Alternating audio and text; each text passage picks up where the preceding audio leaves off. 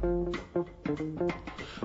morning, everybody. I know y'all recognize your voice. It's your Uptown Renaissance man sitting in for Miss G. Nathan on Crosstown Conversations. We got a whole lot to talk about today. You know, I was thinking, as far as football season is concerned, all we got is one more game left. We got the big Super Bowl. And I kind of chuckled to myself a little bit because I know how y'all brothers, most of y'all, even some of the sisters, I know how y'all do come football season. You get lost in your man cave, you know, with pizza and beer and ESPN. And, you know, when the football season is all over with, you got to go back and introduce yourself to your family.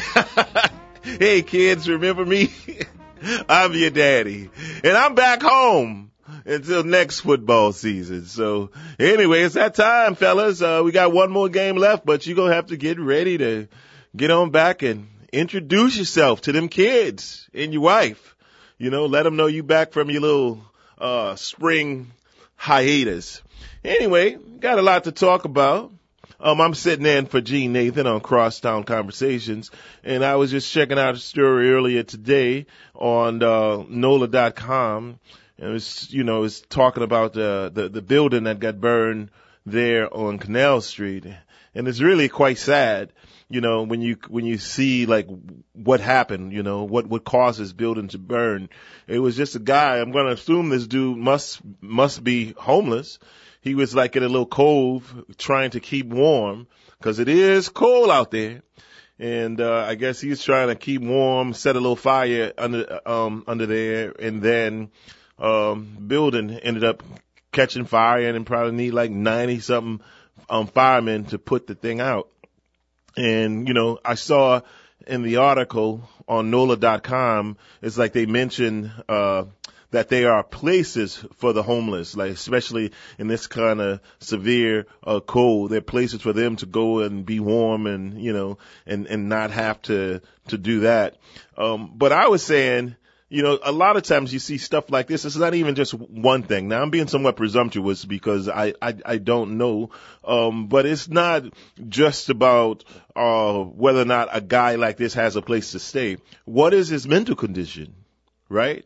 I mean, we know that, I mean, that part of the system, we would have taken deep cuts, you know, over the Jindal years. So what about that? So it's like a double whammy, you know what I'm saying? A guy like this, maybe he doesn't simply just need a place to sleep. He needs a place to sleep and he needs needs a mental evaluation as well, possibly.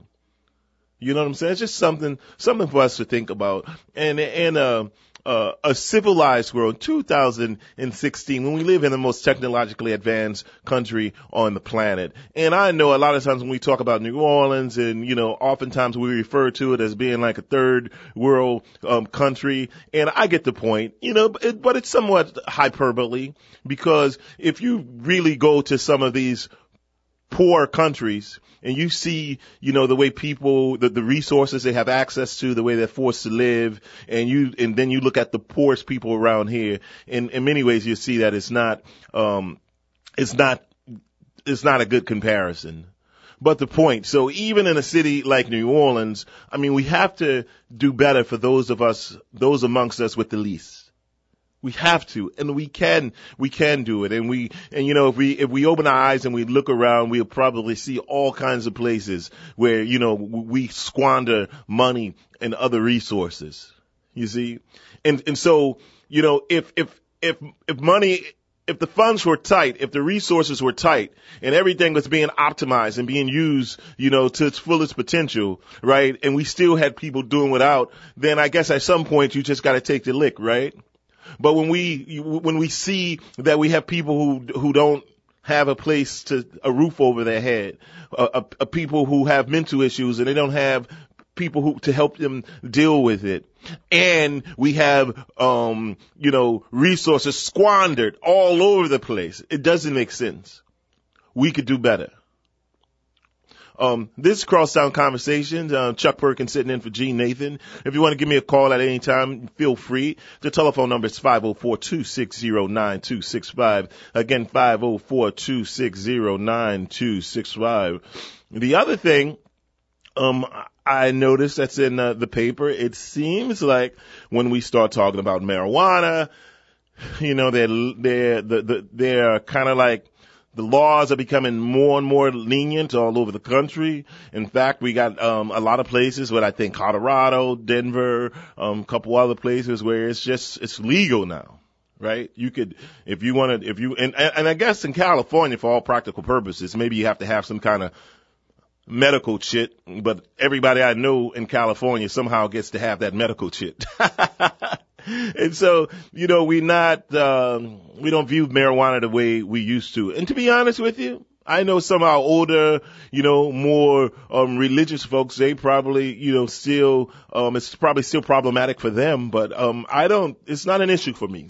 In fact, I think it's something that should have happened a long time ago. I actually saw a documentary on television once where they were talking about the early use of marijuana, how at one time it was legal. And, you ever wonder why they call it a weed? The reason they call it a weed is because it actually grew like a weed. It was all over the place, right? So people smoke marijuana, and I'm going to say, don't quote me on the time frame, but this is like 1920s, 1930s or something like that.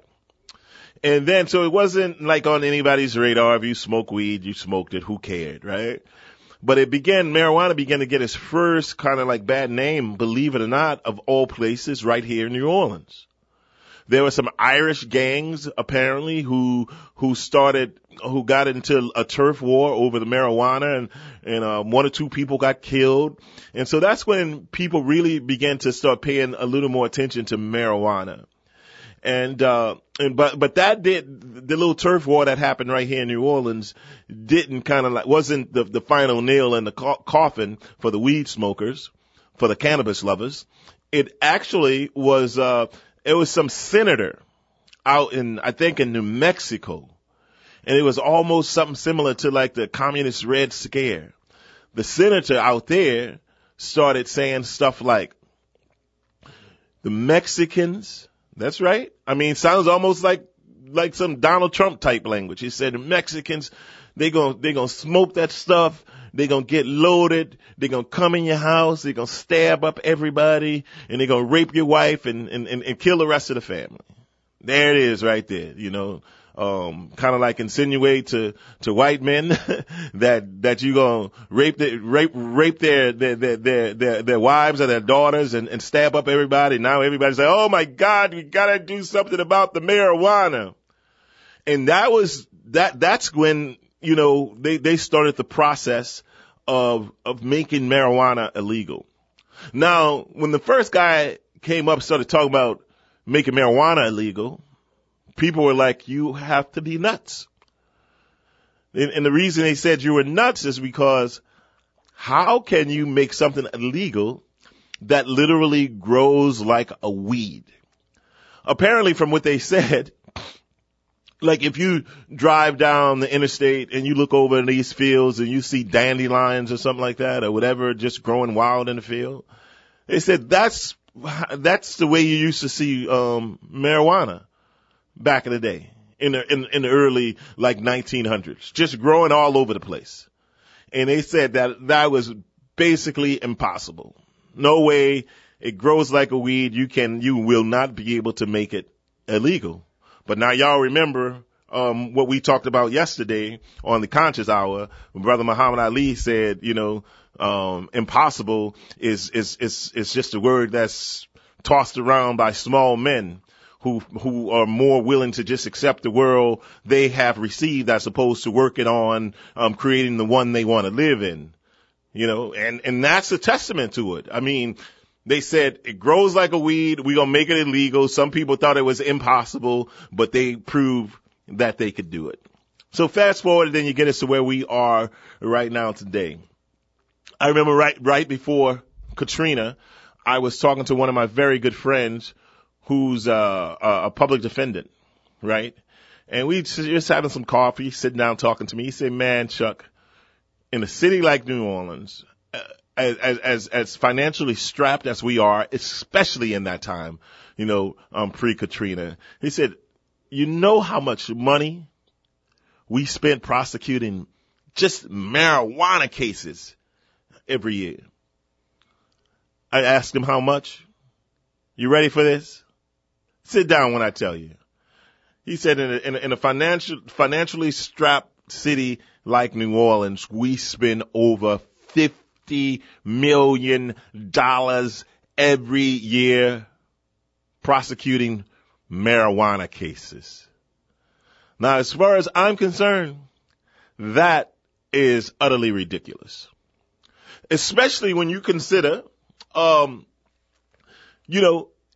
if even though marijuana is illegal, and even though it's not just growing along the roadside like it used to, the reality of the situation is for people who smoke, you could, whenever you feel like smoking, you always know where you can go find some weed, right?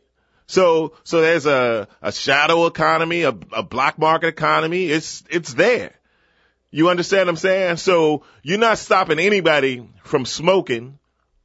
But the one thing that does happen is because it's sort of criminalized,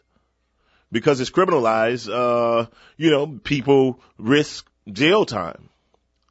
The little brother from Tulane University, Tony Converse, he was at my club the other day. There was a guy who, a recent, an ex-con. He'd just been home recently, and he has a reggae band, and he's doing well, and he's well adjusted, and he just had a show at my place about a week and a half ago, and it was a cool little thing, man. To be honest with you, it seemed to be a reunion for all of the dudes who just got home from Angola. At least 20 of the people in there, were newly released ex-cons. And well, anyway, the dude Tony Converse, the little kid who played for Tulane, football for Tulane University, I mean, he told this heart-wrenching story how his mother was in a coma, and he needed to do some stuff to kind of help take care of his mom. And he said, man, he got caught with like 8 grams. Now, I know we talk about marijuana, but I have to be honest. I didn't hear what he said, 8 grams of what. But the thing I do remember hearing the brother say is he said, they gave him 18 years in prison for 8 grams of something. And I'm going to be totally honest with you. I really don't care what it is. I don't care what the gram is, right? Unless it's 8 grams of something that could kind of destroy the world. If it's 8 grams of something that can destroy himself, I don't see how that correlates to 18 years. When I was in England maybe about 4 or 5 years ago. One of my good friends lives in Manchester, and he told me something that I didn't know. He said that England actually used to have more lenient drug laws, not for hard drugs, but for what they call like soft drugs, stuff like marijuana, some of the other stuff. They didn't really criminalize people for using those. Now, if they thought they needed to get you some help, they would. But he said then, England made a change politically, and they began to take a more, harsh, approach to dealing with drug users. And you know what this guy told me? He said, and when that happened, there was a direct relationship between that and a drastic increase in crime. Think about that for a minute. We're going to go to line 2 right now, and I'm going to talk to Pastor Garrison. How you doing, Pastor Garrison? Hey, how you doing, brother? I'm doing blessed. Yeah, you're right. What you got for me? Listen, I'm speaking not only as the Hair Club president, but also a client. And that might be kind of rough since I don't have any hair. But I actually was raised right, but I ended up going left. Uh-huh. Started smoking what they call weed, and I didn't know weed. That's grass, man. Why are you smoking grass? And long story short, I ended up dropping out of or flunking out of college my first year, because I wasn't focused. That was one of the things. And there's a little bit more lackadaisical attitude that you have. But when I was in the military, I ended up getting busted for possession of marijuana. And fortunately for me, I ended up with a good lawyer that ended up just having me on summary probation for 6 months. And that possession charge, and they actually added to my charge possession with intent to distribute, which was not the case. They just added that, which was a felony. And they were really trying to get me, locked into that system of now you got a record and you're not going anywhere. Later on, I ended up, coming back home, and I was honest about the fact that I had been arrested for it, and went on to pursue my career in nursing. And, I became a registered nurse at 44. But 44, I became a registered nurse as opposed to 24 or 34. And there was a lot of aspects about marijuana, yes, just like we do with tobacco, and teaching about the adverse effects physiologically, for the cancer, emphysema, and all of these things, and what we teach about the adverse effects of alcohol and all of the things, the cirrhosis and all the other things. We have to, if we're going to open the door for this generation to, quote unquote, be able to walk around, and they smoking blunts and walking down the street even right now because of the softness of the tone of marijuana. So if we're going to have it where it's going to be, quote unquote, decriminalized, we have to take a more aggressive posture of educating our children at a very young age that it may be legal, but it's not really a wise choice to make. Hey, let me ask you this, Pastor Garrison. Why would you say it's not a wise choice to make? Why would you say that? One of the reasons, if you check, especially in the younger age, many of the youngsters right now do not have the aspirations and the motivation to get past their high on Friday and go on to, taking care of their classes and different other things. And so there's a tendency. Right. But here's the thing. I mean, the same thing there could happen with boys. You know what I'm saying? Like my youngest daughter, she's 14. She's getting at the age right now where she's interested in boys. And so, the one thing I think about is, okay, you are a freshman in high school, then you start thinking about boys and you get distracted from your work. But saying that there's something that could distract you or somehow keep you from focusing on what you need to do is one thing, but saying that something will physically harm you in some ways, 5, 10, 15, 20 years in the future is a totally different thing. But do you have you done very much research on the residual effect? No, that's why I was asking you. That's why I was asking you what are the residual effects? Well, they know that marijuana does cause a degree of apathy or lackadaisical, I'm just chilling. They got a couple of things that, well, technically I say there are 4 things that a person does when they smoke marijuana. One, they want to be amused.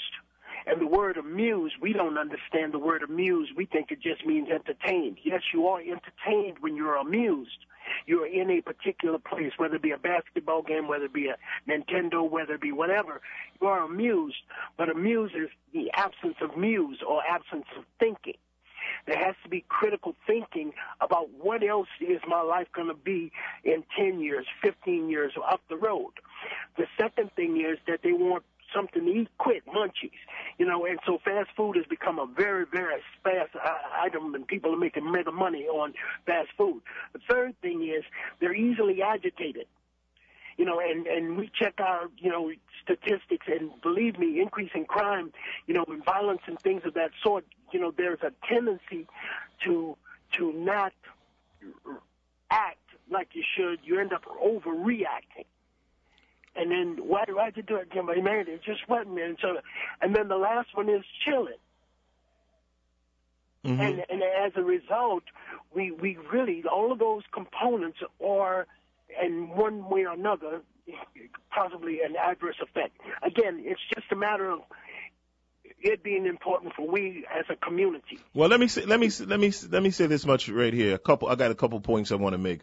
One of the things I have noticed about young people, and I know this because I do have a club, is that, you know, I remember when I was growing up, you know, I didn't smoke until I was an adult. You understand what I'm saying? And it was mainly, I grew up in the hood. If people try to pressure me into doing anything, I always did just the opposite. But the thing I noticed during those days is that if some of my friends wanted to smoke weed, you know, they was ducking and hiding. Come on, man, let's go get around this corner where nobody could see us. And I have noticed, to think about the young brothers today, they stand up and roll a joint and smoke it, you know, anywhere, like they ordering a beer or something like that. So that is problematic.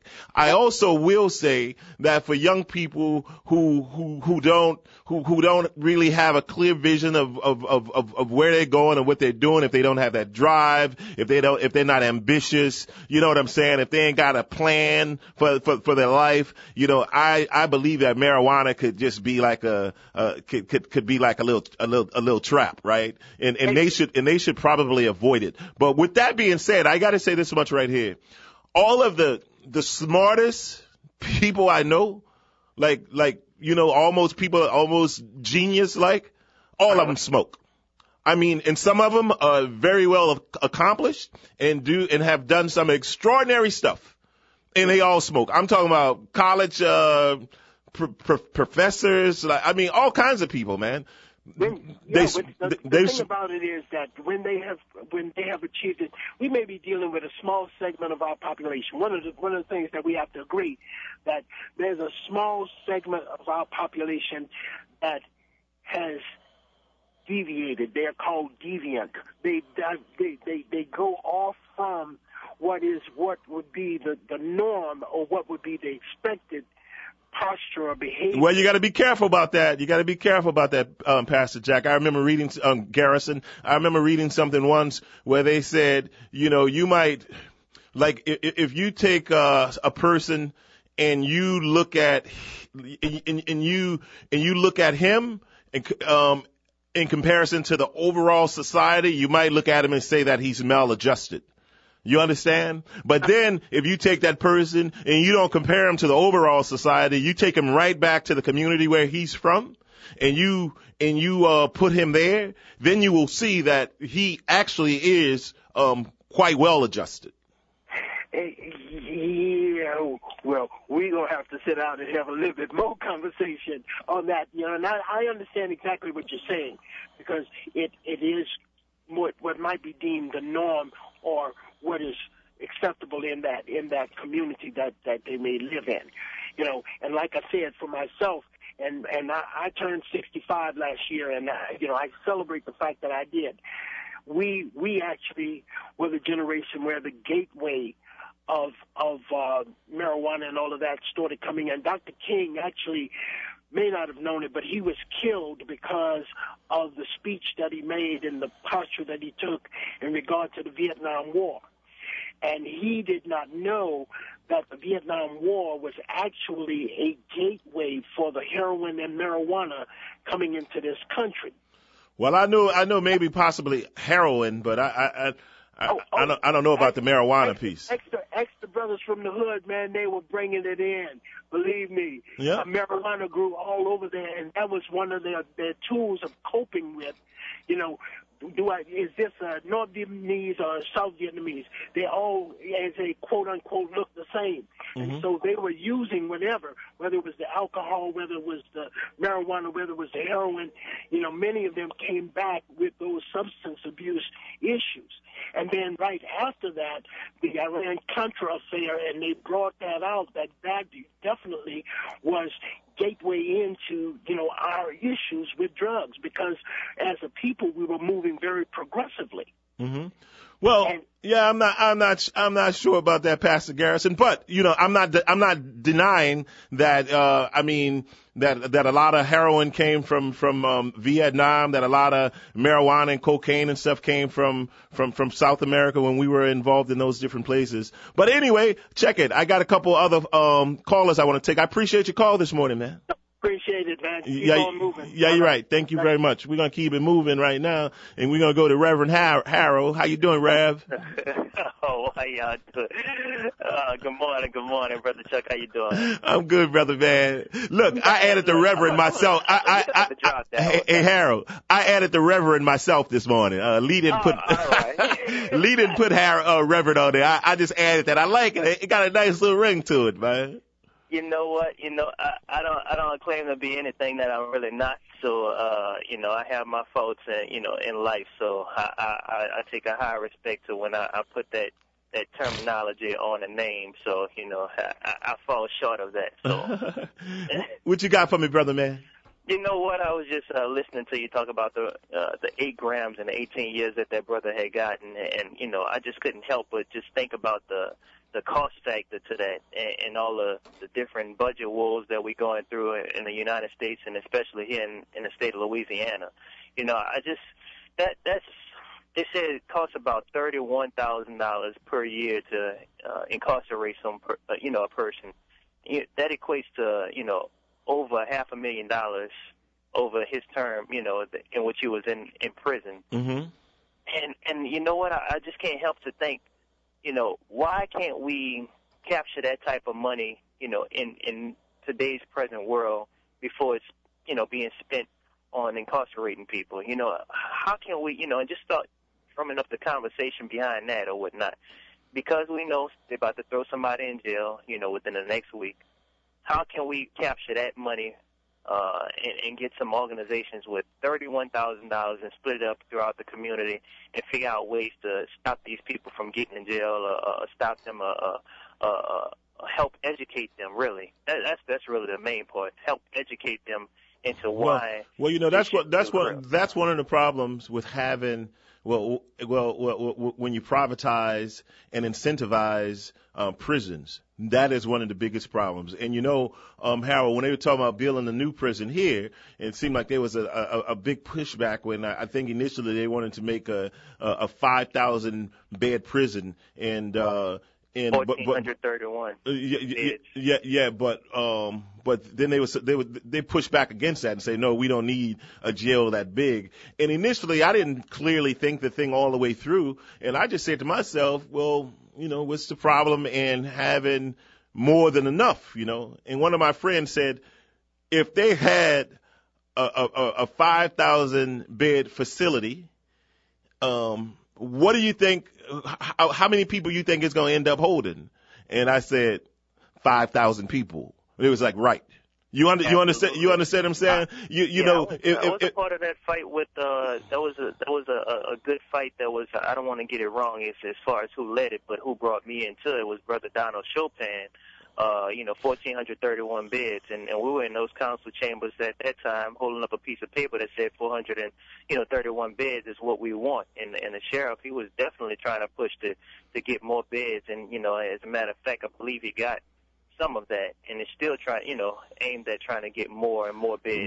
Right. Well, and that's part of the problem when you sort of incentivize prisons when you privatize them. That's exactly what happens. I mean, you remember the case not very long ago when they had a judge who was sent to prison because he was, he was using like little boys as like raw materials for the prison industrial complex, just sending them up on bogus charges just because to fill them quotas for the beds and stuff like that, which is outrageous. Hopefully that man will never see the sun will never shine on his face again outside of prison walls. When you consider how many kids, how many families were just ruined and disrupted because of this greedy person.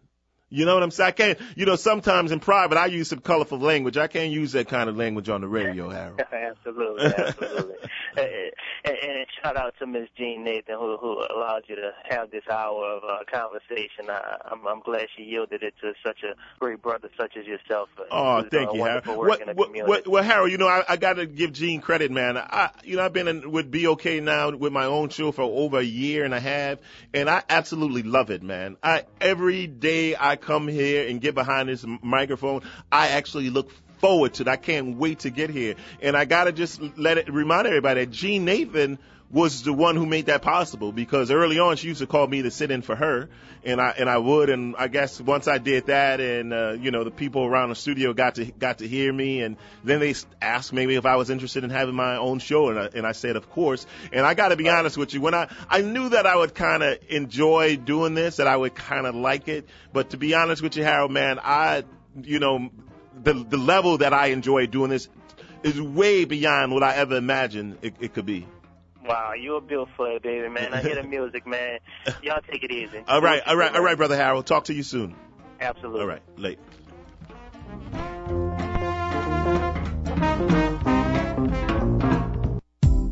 I'm Dr. Eric Griggs. Join me on Thursdays from 1 to 2 p.m. where we talk about health and community affairs. Get checked, get fit, and get moving. You can friend me on Facebook at Doc Griggs or follow me on Twitter at DocGriggs1. Again, join me on Thursdays from 1 to 2 p.m. here on WBOK, Real Talk for Real Times. Change your water, change your mind with Pastor David Fontaine. Learn how alkaline and oxygen can change your life. Every Thursday from 2 until 2:30 p.m. on 12:30 a.m. WBOK. Learn how alkaline oxygenated water can help restore, renew, and revive by eliminating toxins from your body. Remember, it's a scientific and medical fact that no disease can live in an alkaline oxygen environment. Tune in to Change Your Water, Change Your Mind every Thursday from 2 until 2:30 p.m. with Pastor Fontaine on 12:30 a.m. WBOK. Showtime in the afternoon with John Slade is moving to 3 to 4 p.m. weekdays, Monday, Wednesday, Thursday, and Friday. Continuing the message with your issues, your news, and your views. Still here on your station, WBOK 1230 a.m. Remember, Showtime in the afternoon with John Slade is moving to 3 to 4 p.m. weekdays, Monday, Wednesday, Thursday, and Friday. Continuing the message on WBOK 1230 a.m. Real Talk for Real Times. Monday through Friday from 4 to 6 in the afternoon, the Grapevine will be informing, encouraging, and educating the inhabitants of the greatest city on earth. I'm your host, Graylin B. Banks, and I hope you'll please join us on the Grapevine on WBOK 1230 AM, Real Talk for Real Times.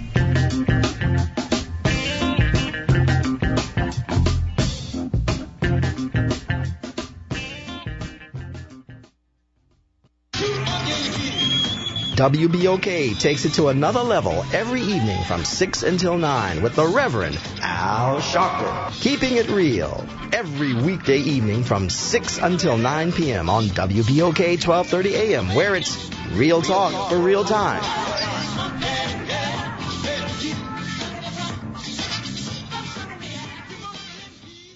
We welcome our listeners to join us for Frankly Fridays, where dialogue meets debate. Your week in your words with Dr. W.L.T. Littleton every Friday at 11 a.m. on WBOK, Real Talk for Real Times. Wake up, everybody, no more sleeping in bed. No more backward thinking, time for thinking ahead. The world has changed so very much from what it used to be. WBOK, Real Talk for Real Times.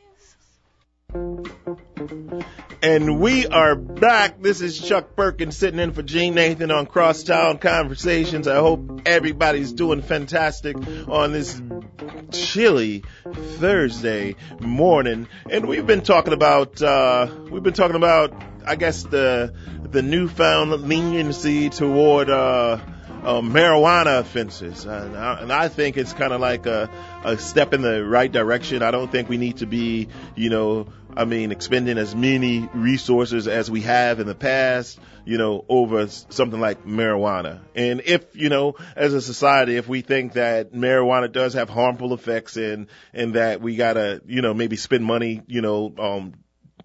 I guess educating people on that, making them aware, but in terms of, sending them to jail and helping to feed the kind of human, meal that is the prison industrial complex, no way. And not today, not 2016, not if we're supposed to be a Christian civil society. It is not the way. We're going to go right now to line 2, and we're going to talk to Miss Cheryl. How you doing, Miss Cheryl? Hey, how you doing, man? I'm okay. Look, I've been listening, and I was listening to Rev early, and they were saying that it does things to folks. They want to chill, they want to eat, they don't want to do nothing. I have family members that's been doing this for like decades. Working at the VA, working in different locations and stuff, educated people that got skills and stuff. Understand what I'm saying? And I never seen them in a state of mind where they didn't feel like doing anything. Besides hormone flashes, as far as females are concerned, that's natural. But it's like a medication. I have a daughter that's mental that was a school teacher. After the storm, she lost her mind, and now that she's under medication and smoking, it helps her a lot. And if she doesn't have it, it doesn't help her to take the medication. The both have to work together for her. Okay, for her it does. Medication and the smoking of the hemp. So I'm like, you got people that needs medical marijuana. And I remember back in the day when I was at Charity Hospital and I was in such pain and I was going through so many things with my body and stuff, and I'm still going through it. Doctor said he couldn't write that script because he didn't want to be called the pot doctor. And that was way in the 80s. You understand what I'm saying? So right now you got this situation when they say this is a drug, and I'm like, but the Indians been smoking the peace pipe for a long time, and they called it local weed, and then they came with that fire water. And that's what they talk about in our songs when they do our Mardi Gras and stuff. That's what happened to the Indians, and that's why they put them on a reservation, because you're smoking and drinking, and those two don't mix unless you're a strong person and know your limits and become conscious at the same time. But to have people incarcerated behind marijuana and the fines, they talk about $500 fine, I'm like, man, get real. Over what? Something that grew naturally along the side of the road. And I'm like, there was a documentary on PBS one time, how it became illegal. And the reason it became illegal, there was so many Caucasians doing the hard drugs, and they was trying to figure out why the African-Americans, musicians that was chilling, as they say, weren't acting a fool. Understand what I'm saying? So now you got this thing going on now, and they say, oh, they're acting crazy. No, they ain't crazy. There's something else going on in that family for them to be going through what they're going through. There's a mental problem, and then let them smoke their little pot, and they'll be mellow. Those folks that's out there doing the hard crimes, those people on hard drugs.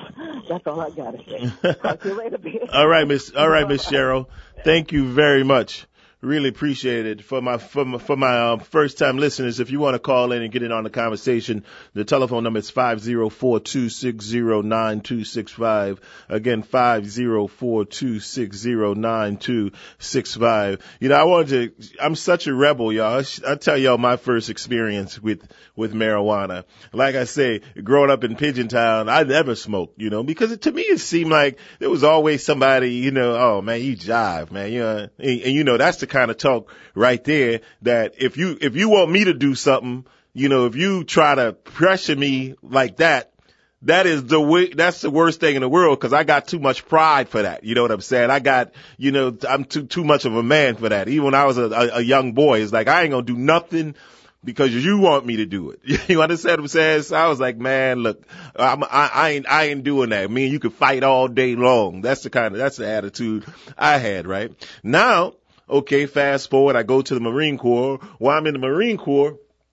they would send you to the brig if you got popped on one of them tests. They would send you to brig. You do jail time. You understand what I'm saying? And it was a trip, man. We wake up in the morning and we have to just get in line and everybody go pee in a bottle. And every now and then be like, oh man, they got my boy Hawthorne. They got anthrax, which I never understood. It's like, man, really? You going home to DC this weekend and you gonna smoke.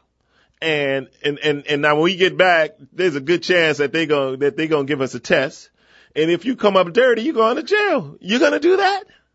Right? I remember when I first, when I graduated from Xavier and I went to, got my first job and before I started working, it was with Kraft Foods. Of course I got to go and take a pee test, right? And I remember the doctor said, man, this is the most ridiculous thing ever. So you smoke a joint, you know, in the way the doctor was saying, it's pretty innocuous, right? You smoke a joint, and that stuff is going to, whatever you call it, TCT, whatever, it's going to stay in your body for at least 30 days. He said, now, if you out there snorting cocaine, that's going to stay in your body for a day. So the people who come in here and get get the test, the cocaine users, they ain't catching none of them. The only ones they catching the marijuana users, right? Now, so what happened back to when I was in the Marine Corps, they'd send you to jail. I'm such a rebel, man. I was smart enough. I ain't smoking because I ain't giving y'all none of my money. I ain't gonna spend no time in your brig, and so I don't even, you know, that stuff don't mean nothing to me. You understand what I'm saying? The day I got out the Marine Corps, I said, you know what? I smoked the fattest joint ever. And what y'all gonna do about it? So that was just me, just again, just being the consummate rebel. You know what I'm saying? The consummate rebel. Yep. But anyway, I am very happy that we kind of like starting to have a more common sense approach with this. You know, it certainly isn't anything where we need to be giving people jail time. No. And from what the earlier brother said, Pastor Garrison, you know, when I do see young brothers who seem to not have any ambition and any focus, and you know, and they got that little dog look in their eye, you know, when I see them smoking marijuana, it's I don't know, I feel like that's just something that's getting them deeper in the hole. But on the flip side of that, I know some really ingenious people who have a tremendous amount of ambition, a tremendous amount of ingenuity, and you know, they seem to smoke, and it doesn't seem to create any problems for them. You know. Now, what about my man Montel? What's his name? What's the dude named Lee Montel, the talk show host, Montel Williams? Is that him, Montel Williams? You know, he did a lot of infomercials, and he's one of them brothers kind of like on the cutting edge of the whole thing who feel like marijuana has a lot of medicinal uses, a lot of medicinal purposes. What do y'all think about that? If anybody out there, you know, want to give me a call and let me know, please do so. 504-260-9265. There's another thing I read about in International Business Times, where they were talking about New Louisiana basically being the prison capital of the world. Can you imagine that? Boy, you know, what a title to have, Louisiana prison capital of the world. And just recently, we've hosted the biggest U.S. prison convention. Wow, that is something, right? We host the biggest U.S. prison convention. The thing that seemed kind of twisted about that is that this prison convention, in order for all of those people to eat, right, they need prisoners. In fact, I'm going to go to I'm going to share some of this article with you, but I'm going to go to the last line, where the guy said, okay, this is the last line of this article. And he says, the organization suggests offering a giveaway or a raffle at your booth to attract people. It added, we wish you a profitable 2016, and we want you to have a great show. Now, when you at the prison, the prison convention, the U.S. prison convention, when you're there and you wish everybody a profitable 2016, do you know what you're wishing for? You know, I talked about that war prayer about Mark Twain. You know, we talked about that on the radio a couple of months ago, and he's basically saying sometimes you could pray for one thing, and on the surface it seems really innocuous. But he said a lot of times when you pray for one thing, you're really praying for two things, and it's that second prayer that's unseen, that's really the, you know, vile, evil, crass kind of prayer. And so this thing fits right into that point. When you wish people at the U.S. prison convention a profitable 2016, you were basically saying, you know, I sure hope we get to throw a whole lot of, you know, people in jail this year.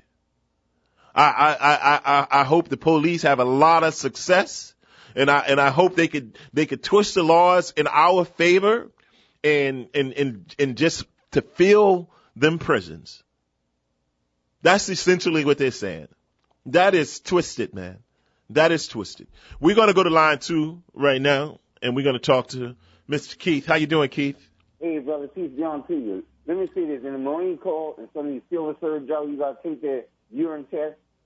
They're not judging about your job and how you perform. They know you perform your job good. You're a good operator with machines. They're judging by their PP test, bro. I think you're right. I know a lot of brothers who do it, Chuck, who operate bulldozers and cranes and drive a automobile while smoking from here to yonder. Not one traffic ticket, no accidents, straight up. They're not judging you by how you work you can do, how good you on the job, your character, how you can talk to them like grown men. They're judging you by a PP test. They're making money off you when you go to jail, brother. And these people know, hey, man, I know a lot of intellectuals get together on the weekends, watch it rain, good clothes, nice houses, big yards, got dens. The kids way somewhere else. And they sit up and listen to jazz and just talk, brother. What's happening in the world? Talk to me. And these people talk like intellectuals. That stuff don't bother them, man. But when you drink that alcohol, 2 or 3 shots of that Jack Daniel, Jim Beam, and that Cutting Show, you're going to change the whole scene, bro. You went to party where all that alcohol was. Smoke. But once you get that alcohol in, oh, they let it go. They won't fight. You understand? That alcohol is a monster, bro. I'm telling you. How can you in the war in 20, they want the war behind this stuff, man. You know, turf killers all over the turf. You seen Hoodlum when he blew up Bus Show, beer barrel joint, and all, man, look, they went to war over this kind of stuff. But we, man, this stuff, you don't have to go through no process with this stuff, man. You know, it has its own built in. You know, it ain't no cocaine and heroin. You got to thump this stuff a million times to make streets still to keep people from dying on it. Look what happened to our sister who recently passed, that famous sister. You know who I'm talking about. You just passed away, man. That trash messed your vital organs up, man. And you got a monk on your back for sure, bro. You saw the Ray Charles movie. I say this all the time, man. Marijuana don't do that. And it ain't no gateway. The gateway is you. When you do something, you make up your own mind to do this, bro. You know? Look at that LSD with them hippies, man. Long as they were smoking pot, they was happy and intellectual. But when they went on that acid trip, they couldn't come back, bro. They couldn't come back. You know what I'm saying? Yeah, I hear you. Anyway, if they legalize this thing, you can get rid of all the dispensary, because I don't like these hippies dispensaries. I want to see a real medical sign up there, and when you do pack it 20 in the pack, you buy one this week, the only time you can get another pack is come back another week. And when the youngsters come in there, you can tell youngsters from 20 to 25, kick them youngsters out of there. That's how you keep it together, bro, because them youngsters drew a lot of heat in this game, bro. Mm-hmm. And when them hippies, when they went to hike in Ashbury and Frisco, guess who followed them? The runaway youth, drawing all that heat.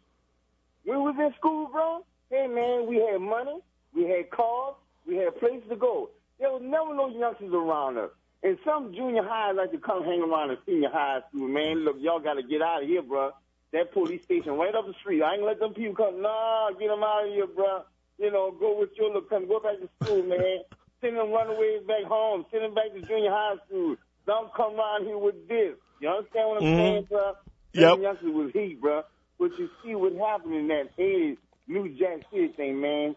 That was an open invitation. It was a bum rush, bro. It was made for anybody and everybody. But look how many people died and went to jail, bro. Yeah, you're right. Well, we're going to leave it right there, Brother Keith. What I'm saying is this. There's nothing wrong with marijuana. It gives you good sexual appetite, and it makes you eat. For those who got healthy bodies, watch your waistline, bro. And your wife going to call you a sex beast. I'm going to leave it right there, brother. All right, Keith. All right, Keith. Be good, brother, man. We're going to go to line 3 right now and talk to L. What's happening, L? What's happening? How you feeling? I'm good, brother, man. What you up to? Oh, everything is beautiful out here, enjoying this good weather. Yeah, you're right. Yeah, you're right. Hey, I have a touch on it on the marijuana thing. There's a website called Mallory's Hope. It's about a guy in the fight for his daughter. His daughter had I think it's epileptic seizure or something like that. She was having like constantly. And I actually met the guy. I drive a cab, so I actually met the guy, and me and him talked the whole time on the way to the airport. And he introduced me to that website, man. It is a powerful website. And I have a daughter too, so I know how, I kind of can feel it. I know you do also. Right. So I really felt this guy when me and him had that conversation, and we had this conversation, like I say, for about 25 minutes all the way from downtown to the airport, and he's real passionate about the situation that he had to go through, but all the obstacles that he had to go through dealing with the police and federal and all this and that. And just like almost anybody else, we think, we're not about to, give my daughter a joint or nothing like that. But there's something else that's in marijuana that helps suppresses seizures. Oh, okay. Yes. But that's just one of the medical things that it happens. But this website is his actual story about his journey to trying to restore his daughter to being a daughter, to being a child, to have fun. I mean, from 7 to 10 times a day seizures to less than one a year, one a year, something like that. Wow. Well, I mean, in light of that kind of stuff, man, if you get them kind of results, then why criminalize that? Why? You know what I mean? Well, let me tell you this, because I can go in my backyard and grow this. The pharmaceutical company cannot even, don't have no way of profiting off it. If it's definitely economically basis for the reason why it's continually to be fought. Right. And I went to Cozumel, right? So one of the stories they were telling in Cozumel, they have this the Mayan reservation, right? So, and it's the only Mayan reservation that's actually dedicated to a woman. Wow. Okay? So the marriage and everything, the marriageal ceremonies used to happen over there, and what they would do, and they were known for chocolate. So they would drink like 6 to 7, 8 cups of chocolate. Then they'd smoke a fatty, and then they'd go in and consummate their marriage. And it was part of their, the process of actually becoming a union. That was funny. That was live, though. Wow. Hey, man. Well, thanks for the call, Al. No problem. Yeah, man. you're right. Mallory's Hope. Yeah, you're right, man. Appreciate it. We're gonna go to line 2 right now and talk to Eric. What's happening, Eric? Hey, God bless you. How you doing? I'm doing fine, man. Talk to me. What you got for me? Well, we talking about marijuana. The research I've run across says lung cancer can be a side effect, weaken the immune system, increased risk for heart attack, hallucinations, blood pressure, and also it can help or cause problems related to seizures. So I think if anybody's going to resort to using marijuana, they have to be in a pretty desperate situation. I think there's probably a lot more healthier alternatives for people to use to get whatever side effect they're looking for as opposed to relying on marijuana. Although I understand the brain cells are damaged from using marijuana, along with some negative side effects in terms of, sexual performance, a decrease of sperm or decrease in the health of your sperm. So I think it's definitely to me, it's just real brain dead to try to use marijuana to try to improve any aspect of your life when there's a lot more positive alternatives out there. Yeah, I don't know, man. I like you just made a couple points, and it could be true. I'm going to be honest. For black folks, it's bad a condition we're in. We should risk taking something like that may cause these side effects. Let me say this much right here. Like the facts you just named and listed, it could be true, but I doubt it. And here's the thing you gotta understand. Like, just to say that here's a potential side effect is not enough. You know what I'm saying? You gotta say like percentage wise. For instance, even if you take something as innocuous as aspirin, right? Now, you know, people, you take aspirin and you get a little headache or just not feeling well, you take aspirin, you don't even really think about it. But if you take out the package insert on aspirin and you look at all of the potential negative side effects by taking aspirin, I mean, if it might make you not ever want to take anything. You understand what I'm saying? Even when you get right down to it, and the only reason I know this is because I sold pharmaceuticals, and so did Lee.